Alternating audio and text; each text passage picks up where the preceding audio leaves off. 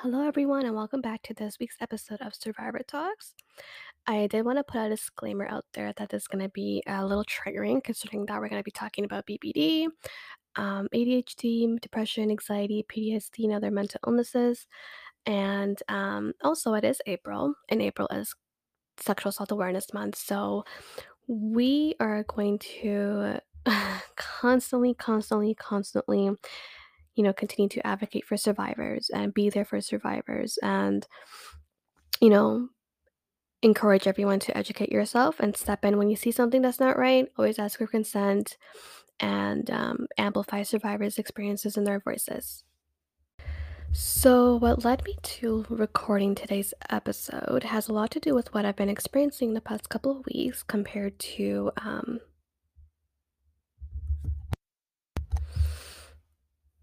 comparing to and just related to our mental health system, our free therapy, and just what it's like overall to be a survivor of sexual assault. S- So, for those of you who all live in BC, we know that we have very bad mental health care system. Often a long periods of wait times and wait lists just to get diagnosed for things like mental illnesses such as PTSD, BPD, ADHD, um, anything that is typically resonates with and ties in with survivors of sexual assault. And within our mental health system and our healthcare system, there are a lot of survivors who are struggling. We're struggling with being believed, we're struggling with gaining access to proper resources, support, and help to help overcome our experiences with sexual violence. We're trying our best to have people believe us and support us and validate our experiences, but often we're experiencing a lot of gaslighting and belittling and invalidation and people who are constantly questioning our stories. Within our healthcare system, our mental health system, um, there are free resources out there, like free therapy that we can get. However, when you get in contact with these organizations and these programs that provide free therapy, there's a lot of barriers and setbacks. And some of these barriers and setbacks includes having to provide evidence of your experiences.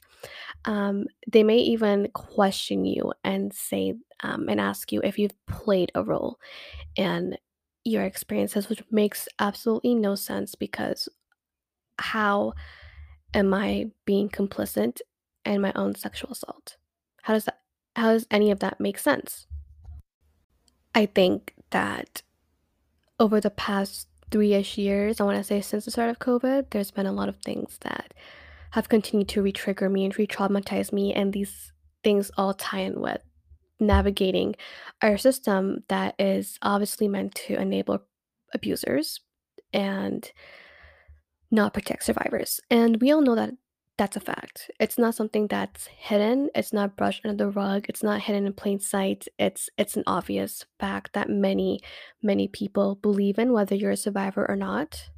I wanted to specifically talk about the Crime Victim Assistance Program, which gives if you apply for this program, the application process is a bit lengthy. However, um, there's a lot of red flags that I have come across. So I've applied for this program about 3 times now, and 2 out of the 3 times I've been denied. First time I got denied is because of lack of evidence. Second time, they just didn't bother responding to me. Third time is right now, and I'm still in the process of figuring out whether I can get free therapy or not. So CVAP literally denies survivors of sexual violence free therapy if we don't have sufficient evidence, if we've complied to our own assault, or our experiences don't live up to what typical sexual violence looks like, and if we don't want to provide specific details as well. So, all of these things, if we deny to do, if we don't have sufficient evidence, if it's one way or another we are complicit in our own experiences, if if our stories don't meet media expectations of what it looks like, and if we don't want to provide specific details just to avoid getting re-triggered, we will be denied. And it makes me question, like, what's the point of free therapy then? And to support survivors is to believe us regardless of evidence or not. Is that not the whole point at the end of the day? And this process continues to further traumatize us. I don't think anyone will truly understand the struggles of what it's like to be a survivor of abuse, being a survivor of sexual violence. There's a lot of flashbacks, a lot of nightmares, a lot of, you're constantly living in survival mode. You're victim blaming yourself. You're questioning your own story. There's trauma adversaries. The list goes on. There's like a lot of psychological impacts. And survivors saying that this is what I've experienced should be enough. I think it's easy to say that we should just file a police report, but if you know anything about police departments and the rape culture that exists within these walls, they literally do not care about survivors of sexual violence. We're constantly belittled and gaslighted and blamed and questioned about our safety and experiences. And they don't respond appropriately. They don't respond through a trauma informed, survivor centered approach. And that alone can be really triggering. Um, that's one of the main messages when it comes to gain access to mental health is they constantly tell us to reach out for help. And we do. And we still don't get no support. Our doctors sometimes don't want to test us for depression or anxiety. They can also invalidate and gaslight us, thinking that our experiences are invalid. Getting further diagnosis for PTSD, BPD, ADHD, etc., has a long wait time. And if you don't want to be a part of this wait list, you do have to pay out of pocket. Again, it can be costly. And our mental health system is just overall trash. Um, what do you want survivors to do when we literally are grasping at every little straw that's available to us? We're reaching out and doing the best that we can to get support, and it's still frustrating and draining and overwhelming, constantly getting denied basic support. We're getting re-triggered and re-traumatized and re-victimized time and time again, and we are so over it. We're constantly screaming on the inside during our mental health relapses, and I don't know how long we can stay calm for on the outside. Triggers, sensory overloads, emotions, just about everything and anything that's dragging us back to a pitch black hole of emptiness, and we hate going there.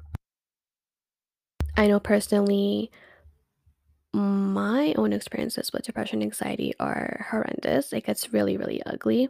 Sometimes I don't even recognize myself because of, my experiences and the way psychological impact just not even affects my body, but also just my brain and my soul, literally, quite literally my soul.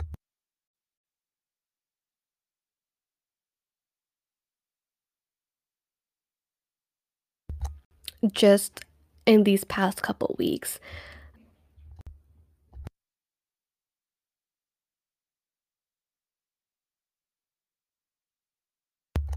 there's been a lot of anxiety, um, like literally jittering anxiety, where normally I don't often display physical evidence of this anxiety that I experience, but because of this process that trying to get free therapy and trying to go through a system that requires us to provide evidence and requires us to have eyewitnesses and anything that backs up our experiences, um, it's taking a large toll on my mental health. I don't think that I should have to justify to anyone that what I've experienced is valid. And I sure as hell don't need to justify to our system that my experiences are valid and try to provide specific details of what happened because that's just plain out wrong. And it further puts us in a position where we're having flashbacks and just overall symptoms of PTSD that can impact us in such a negative and dangerous way. A lot of us experience, high rates of suicidal ideations. We experience high rates of mental illnesses. And for us to just say that this happened to me should be enough. I think that we deserve to be loved and valued, and that our story matters and is valid, even if we're not ready to share it. And I hope we all are safe mentally, physically, and emotionally. We deserve to find peace. We deserve to find ease, and we hope but to connect back with our power and our voice and our identity. And we deserve to be loved and supported and believed and deserve a healthy healing journey. But these journeys on the path to heal is not always the best. And it has a lot, again, to do with the application process and our programs and our resources that has such long waiting periods and wait times to get the help that we need. What are we supposed to do in the 3 years to get free therapy? Because often a lot of us have to go and get specific, specialized help in sexual violence. It can start to impact our day-to-day lives. I know for me, I have skipped out and missed out on classes a lot because of my trauma. And it wasn't until recently where a professor did have to call me out. It was like, "What's going on? Why are you not showing up to class?" And I had to, it was probably one of the hardest things I had to do, but I had to talk to them and I said I would provide a doctor's note, and I did. And they finally excused me. But not a lot of professors do that in school. And even for work, if you work, survivors do deal with a lot of trauma just, in these spaces. And whether it's in private spaces or in public spaces, the things that we experience does stem from every parts of our body. There can be one little thing that triggers us, and we're gonna be put back in a place where we feel like we are reliving our trauma over and over again. I don't think we should have to suck it up and deal with the ways that um, our resources is built on. I don't think we should be able to provide evidence just to prove that we're telling the truth. I think us just saying this is what happened to me should be enough, and that should be valid. Because of this, some of us are not ready to speak up, and we continue to struggle mentally. And, we don't want to tell anyone about what happened to us. We're trying our best to heal on our own because, again, this kind of invalidation makes us feel like our experiences have been dismissed.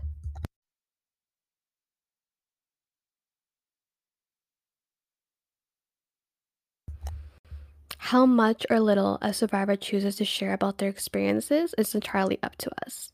And we don't owe anyone our story, and explaining what happened in detail can be extremely triggering.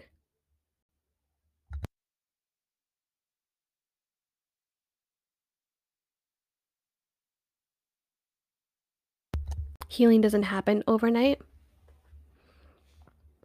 and for many survivors, it may take months to see any progress. Our mental illnesses are experiences where they were not choices that we decided to make, and living with it is terrifying and exhausting. Getting triggered is not a personal choice. Experiencing sexual violence is not a choice. And then navigating these systems on top of it, it's not a choice that we want. But what other choices do we have in order to heal? Trauma is still valid, even if it wasn't quote unquote that bad. Our trauma is still valid, even if others have it worse. Our trauma is valid, even if nobody else knows about it. Our trauma is valid, even if others question our truth, even if it happened a long time ago, if it didn't involve any physical wounds, and even on the days that we don't feel pain. And even if we don't remember anything, our trauma is valid no matter what. And when we continue to navigate these systems, it makes us feel like our trauma should not be valid because of these things.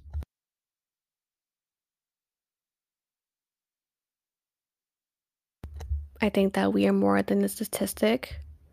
I think we're more than just numbers and pie charts and graphs that the government releases every year.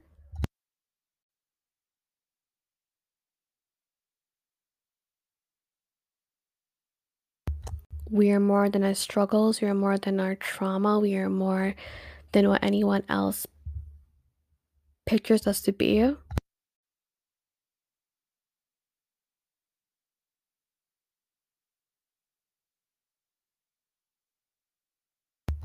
these past couple of weeks has been very, very draining. And it makes me feel like I don't want to go through this process over and over and over again because of the fact that they're not willing to budge, that I don't have evidence, and that they're not willing to budge because I don't want to provide specific details. And I know throughout the help that I have received in the past that I don't have to prove myself to anybody. Even if you don't see it, we are struggling.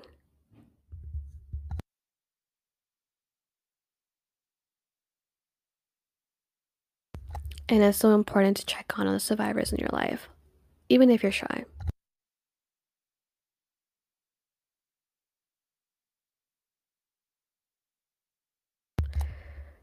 These systems don't believe us, and that leads to us not feeling safe. And we should be able to feel safe in our body and how the body processes trauma.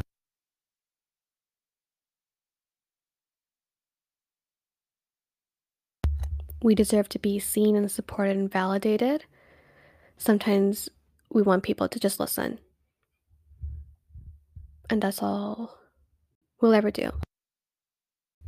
But at the end of the day, our voices do matter, and our story matters, and our truth matters, and there's nothing that can take that away from us, regardless of what people think.